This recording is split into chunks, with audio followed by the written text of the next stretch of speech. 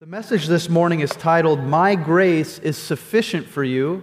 If those words sound familiar, those are the words of the Lord to Paul in 2 Corinthians, but they are so fitting for our verses here in 1 Corinthians that is our title. And this is 1 Corinthians 15, 9, and 10. As you're turning there, I just want to acknowledge a few things. First of all, happy Father's Day. Fathers, thank you so much for all that you do for the Lord, for your families, and for our church.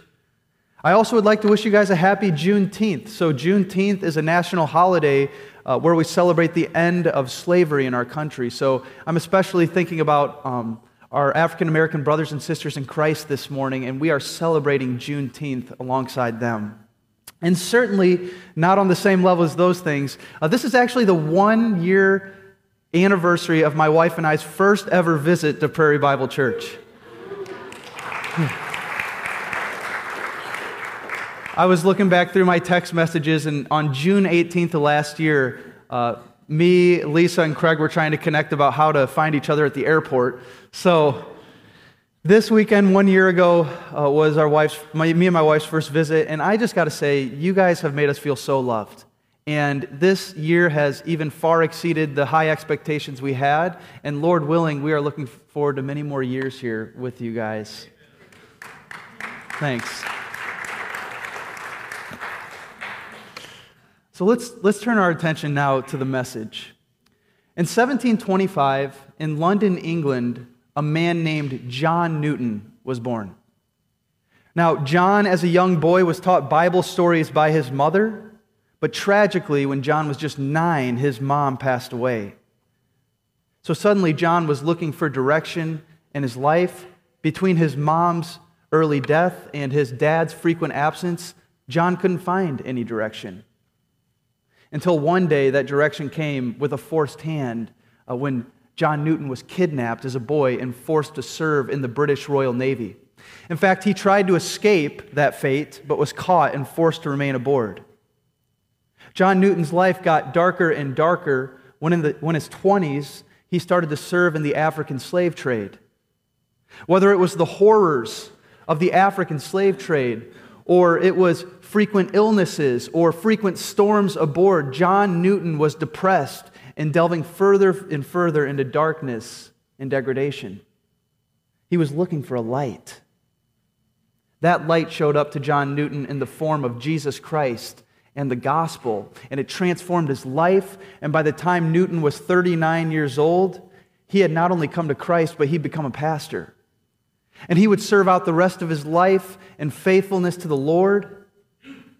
But I got to imagine that Newton never forgot his broken past. And it was with those things in mind, I would imagine, that John Newton penned the words to the famous hymn, Amazing Grace. It begins this way, and if you know it, you can say it with me. Amazing grace, how sweet the sound that saved a wretch like me. I once was lost, but now am found, was blind, but now I see. 'Twas grace that taught my heart to fear, and grace my fears relieved. How precious did that grace appear, the hour I first believed. John Newton understood that he needed God's grace to cover his broken past, to help him face the present situations he was in, and to look around at the world and still have hope for the future. And that's our take-home message this morning. If you're taking notes, jot this down. There's also bulletins on your seats with fill-in-the-blanks you can use for notes. This message overarches the entire message, and it's this: God's grace is sufficient for my past, present, and future. I don't know if you're here this morning and you're still feeling deeply ashamed over a broken past. I want to remind you this morning that in the same way that John Newton felt that way, God is able to redeem the most broken past. And we're going to see that this morning. Maybe you're here this morning and you're in a present situation that looks like a mountain compared to the strength that you have. I want to remind you this morning that God's grace is sufficient to overcome that. Or maybe you're looking at our broken world this morning and you're struggling to have hope for the future. I want to remind you this morning from the Word of God that God's grace is sufficient to face even the darkest future. God's grace is sufficient for me. Look at 1 Corinthians 15, verses 9 and 10. We're just going to focus on these two verses this morning. This is the Apostle Paul speaking. We are nearing the end of Corinthians, and here is what Paul says. For I am the least of the apostles, unworthy to be called an apostle, because I persecuted the church of God. But by the grace of God I am what I am. And His grace toward me was not in vain. On the contrary, I worked harder than any of them. Though it was not I, but the grace of God that is with me. These are God's words for us today. And if you're taking notes, we're going to walk through 3 points here. They're really simple. Here's the first one. God's grace is sufficient for my past. God is in the business of redeeming broken pasts. We see it in our lives, we see it in the lives of Christians around us, and that all started when the resurrected Christ showed up to the earliest believers. We see it in Scripture. If you are here this morning and you are still feeling ashamed for your past, but you've given your life to Christ, I want to remind you that God can not only redeem your broken past, but He can redeem it and then use you for great purposes. Again, it says in verse 9, Paul said, I'm the least of the apostles, unworthy to be called an apostle, because I persecuted the church of God. But by the grace of God, I am what I am. Perhaps you already know the Apostle Paul's story, but let me refresh you. It's always a good one to hear again. Before the Apostle Paul was Paul, he was a man named Saul of Tarsus. Saul of Tarsus grew up a Roman citizen, and he also grew up a Pharisee. Pharisaism was the strictest sect of Judaism, okay? Their adherence to the law was the strictest. And Paul studied as a young man at the school of Gamaliel. This was the top Ivy League Pharisee school. But something started to happen in Saul as a young man. You see, there was a stream of Pharisaism that was zealots or zealous ones. And their view was that in order for the Messiah to return to Israel, all sin and unrighteousness had to be stomped out of Israel and out of the Israelite people. And for this reason, when Jesus Christ came on the scene, Saul saw him as perhaps the greatest threat to Judaism in its purest form. He saw Jesus as a seducer of the Jewish people, seducing them away from Yahweh, the one true God. He saw the way, that's what we know as Christianity. He saw it as a dangerous heresy, leading Jews away from God. And it's for this reason, it says in Acts 8, that Saul was ravaging the church, entering house after house, dragging off men and women and committing them to prison. That's why it says that he was standing at the martyrdom of the first Christian, Stephen, as those who stoned Stephen to death casted their cloaks at his feet. He was endorsing Stephen's murder. That's why it says that in Acts he was still breathing out threats and murder as he went to the Jewish authorities, asking for papers to persecute Christians in farther and farther lands. In Saul's eyes, he was running the race well for Yahweh. But it was that fateful day on the road to Damascus when suddenly a bright light shone around Saul. And he said, Saul, Saul, why are you persecuting me? And Saul, on his face, I would imagine, said, who are you, Lord? He said, I'm Jesus, whom you are persecuting. It's hard for you to kick against the goads. And out of that experience, Saul of Tarsus became the Apostle Paul, confounding the Jews. That this man, the purest Jew, had now converted to the way, converted to Jesus. But just as John Newton, I would imagine, never forgot his broken past in the African slave trade, I would imagine that the Apostle Paul never forgot when he was Saul and what God rescued him out of. Saul's not the only person we hear these stories about. In fact, in verses 5 through 8 of chapter 15, Paul is recounting the people who the resurrected Lord Jesus Christ first appeared to. She's not listed there, but the first person Jesus appeared to was Mary Magdalene. Okay, the Lord appeared to Mary Magdalene immediately after being raised from the dead. And that's interesting because Mary Magdalene, formerly, it says she had 7 unclean spirits. 7 in Jewish literature and in the Bible denotes completeness. What it basically means is that Mary Magdalene was totally and completely demon-possessed. And Jesus Christ cast those 7 demons out, and Mary went on to live a life of faithfulness to the Lord, and the Lord showed up to Mary right after he was raised from the dead. It says in verse 5 that the resurrected Lord appeared to Cephas, that is Peter. You mean the Peter who just denied Christ 3 times right before this? Peter the denier? Yes. The Lord Jesus Christ showed up next to Peter. It then says he showed up to the 12. The 12 are the disciples. They become 11 because Judas had betrayed the Lord. But you mean to tell me that Jesus, the resurrected Jesus, showed up to the 12 who just before this had scattered out of his presence when he was arrested? Yes. He went and appeared to those 12. You mean the 12 among whom were Peter, James, and John, who in the Garden of Gethsemane fell asleep when the Lord was sweating drops of blood in anguish and he needed his best friends the most? Yes, those 12. You mean the 12, some of whom doubted when they saw Jesus in Matthew 28? Yes, some of the doubters. He appeared to them.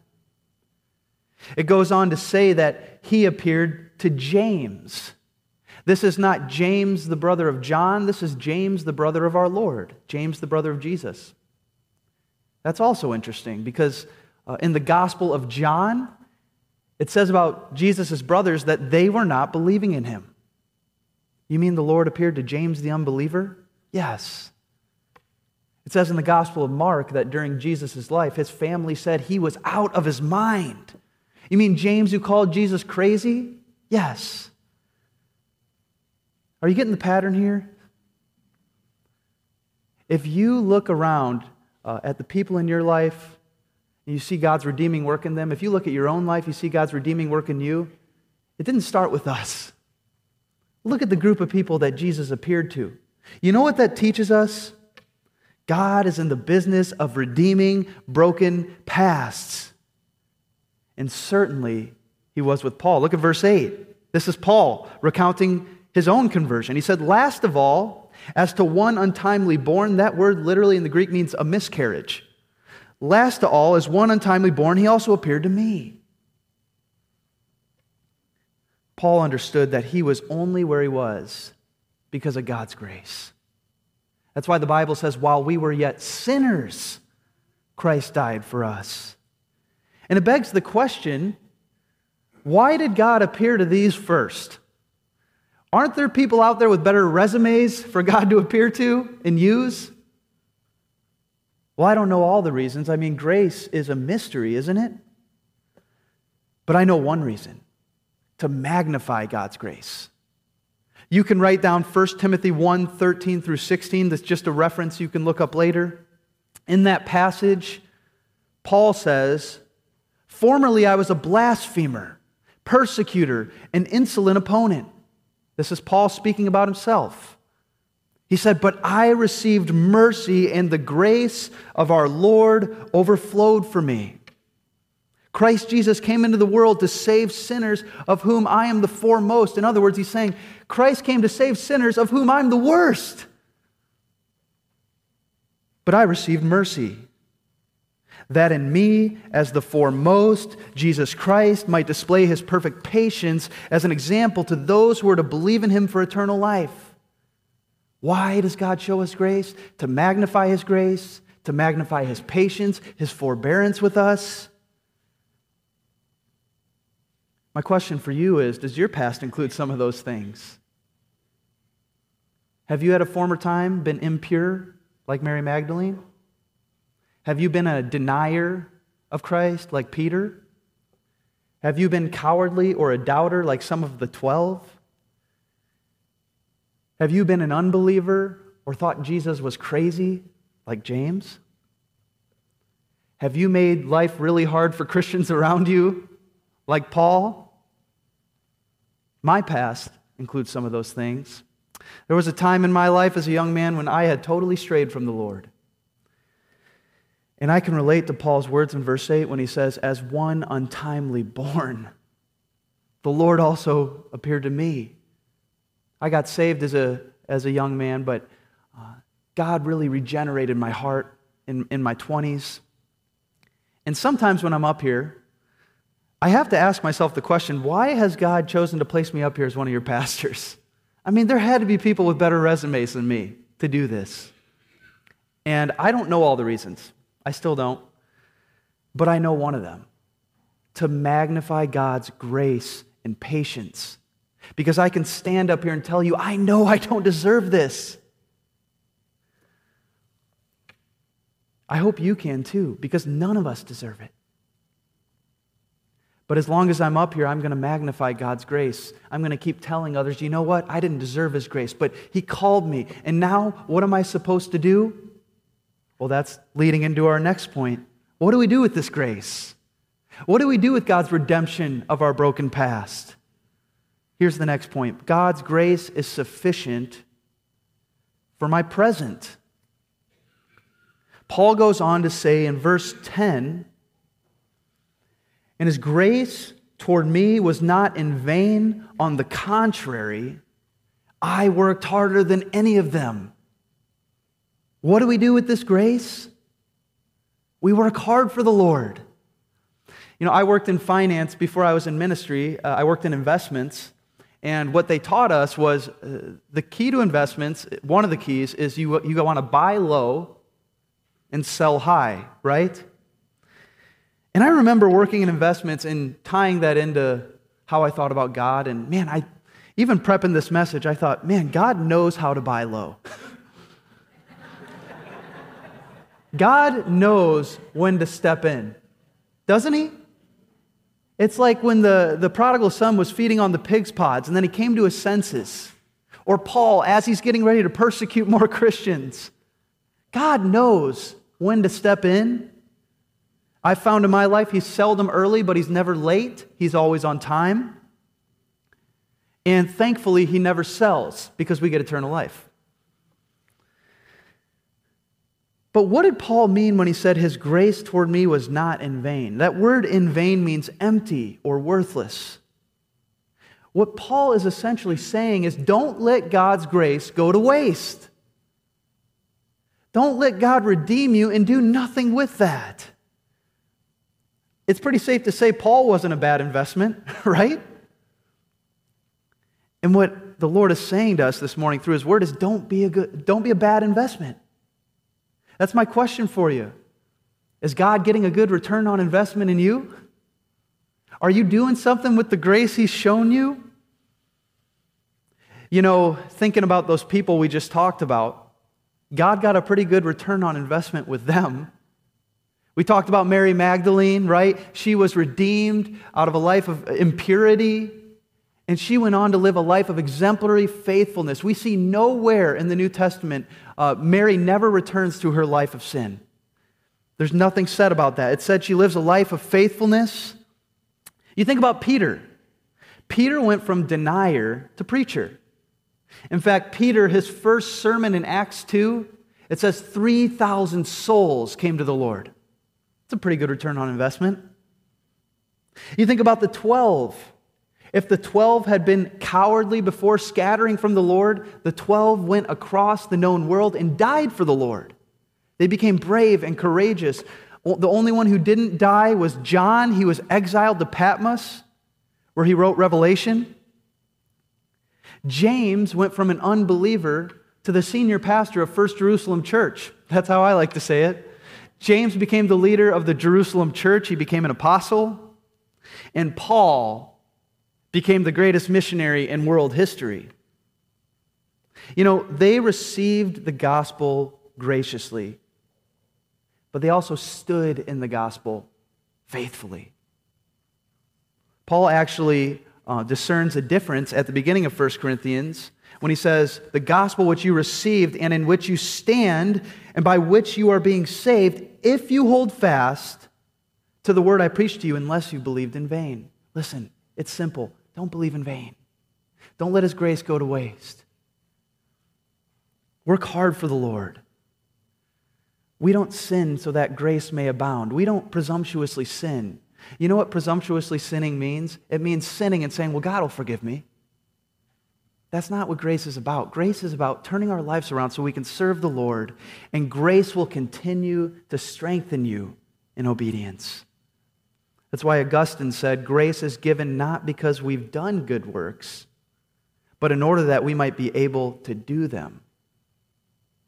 In Luke 12, it says, to whom much is given, much is required.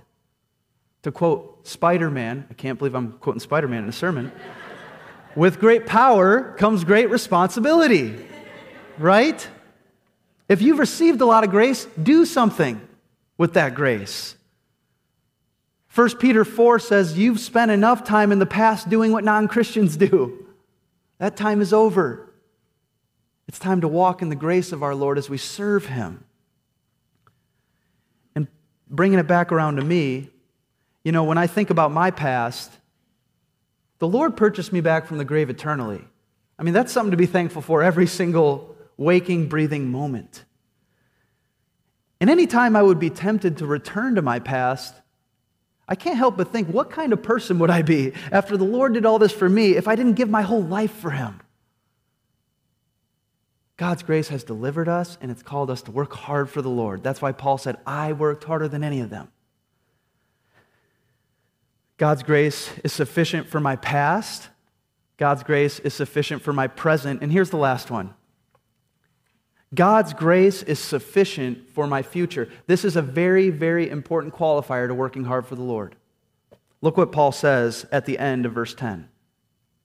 Right after he says, I worked harder than any of them, he says, though it was not I, but the grace of God that is with me. This begs the question, is it us working when we work for the Lord? Or is it God working in us? Well, in some sense, is it us working? The answer is yes, in some sense. That's why Paul said, I worked harder than any of them, right? But then he says, though it was not I, but the grace of God that is with me, so is it God working in us as we work? Absolutely yes. How can it be us working and God working at the same time? I don't know. That's just what the Bible says. We see the same thing. You can write down Philippians 1, verses 12 and 13. It says, work out your own salvation with fear and trembling. That's a literal imperative. Work it out. Tom's bringing up my illustration here. Thanks, Tom.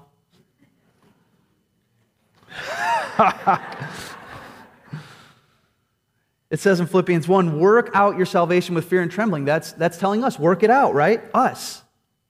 But then it says, it is God who works in you, both to will and to work for His good pleasure. So just while you're working it out, remember, God's in you working it out. Us working, God working. I think about this when I prep sermons, you know.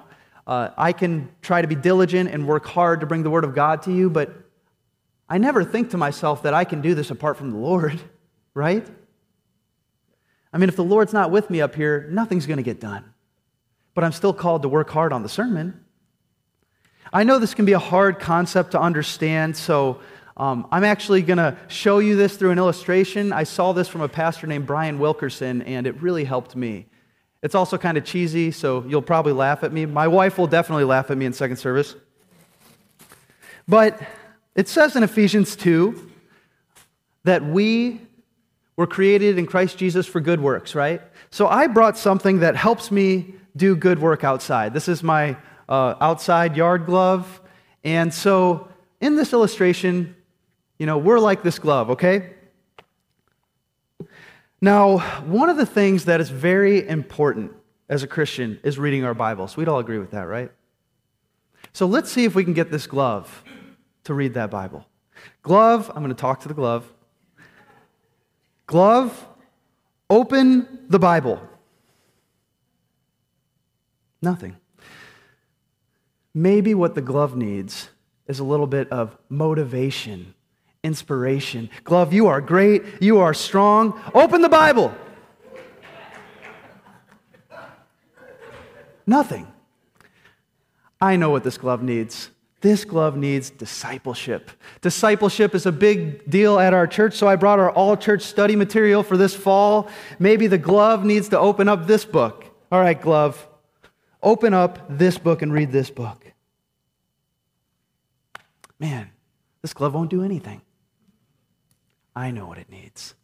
It needs fellowship. We are big on our life groups at Prairie Bible Church, so I brought some other gloves that also do work outside to give this glove some fellowship. All right, do you feel encouraged by your friends? All right, open the Bible. Nothing. What's wrong with this? You know what this glove needs? This glove needs a hand, right?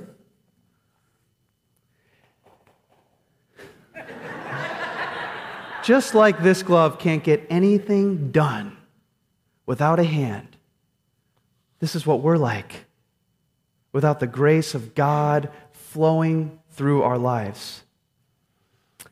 And let me bring it home even a little bit more.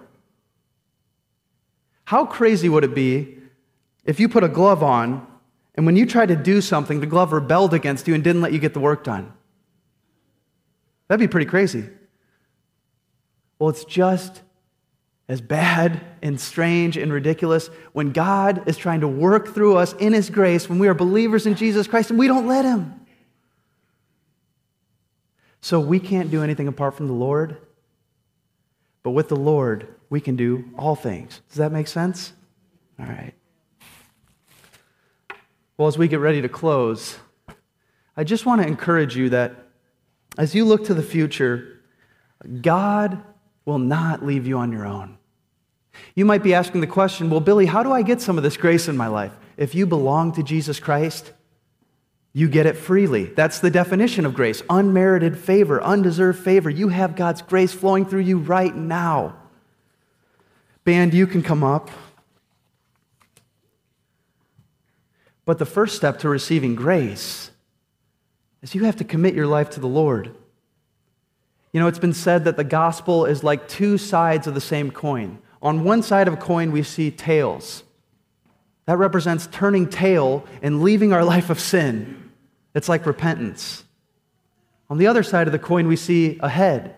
That means heading toward Christ for salvation in Him alone. And once you take that step, you will have grace upon grace upon grace to meet your past, your present, and your future. I'm going to be over in the prayer room if you need prayer for any situation right now that you're facing.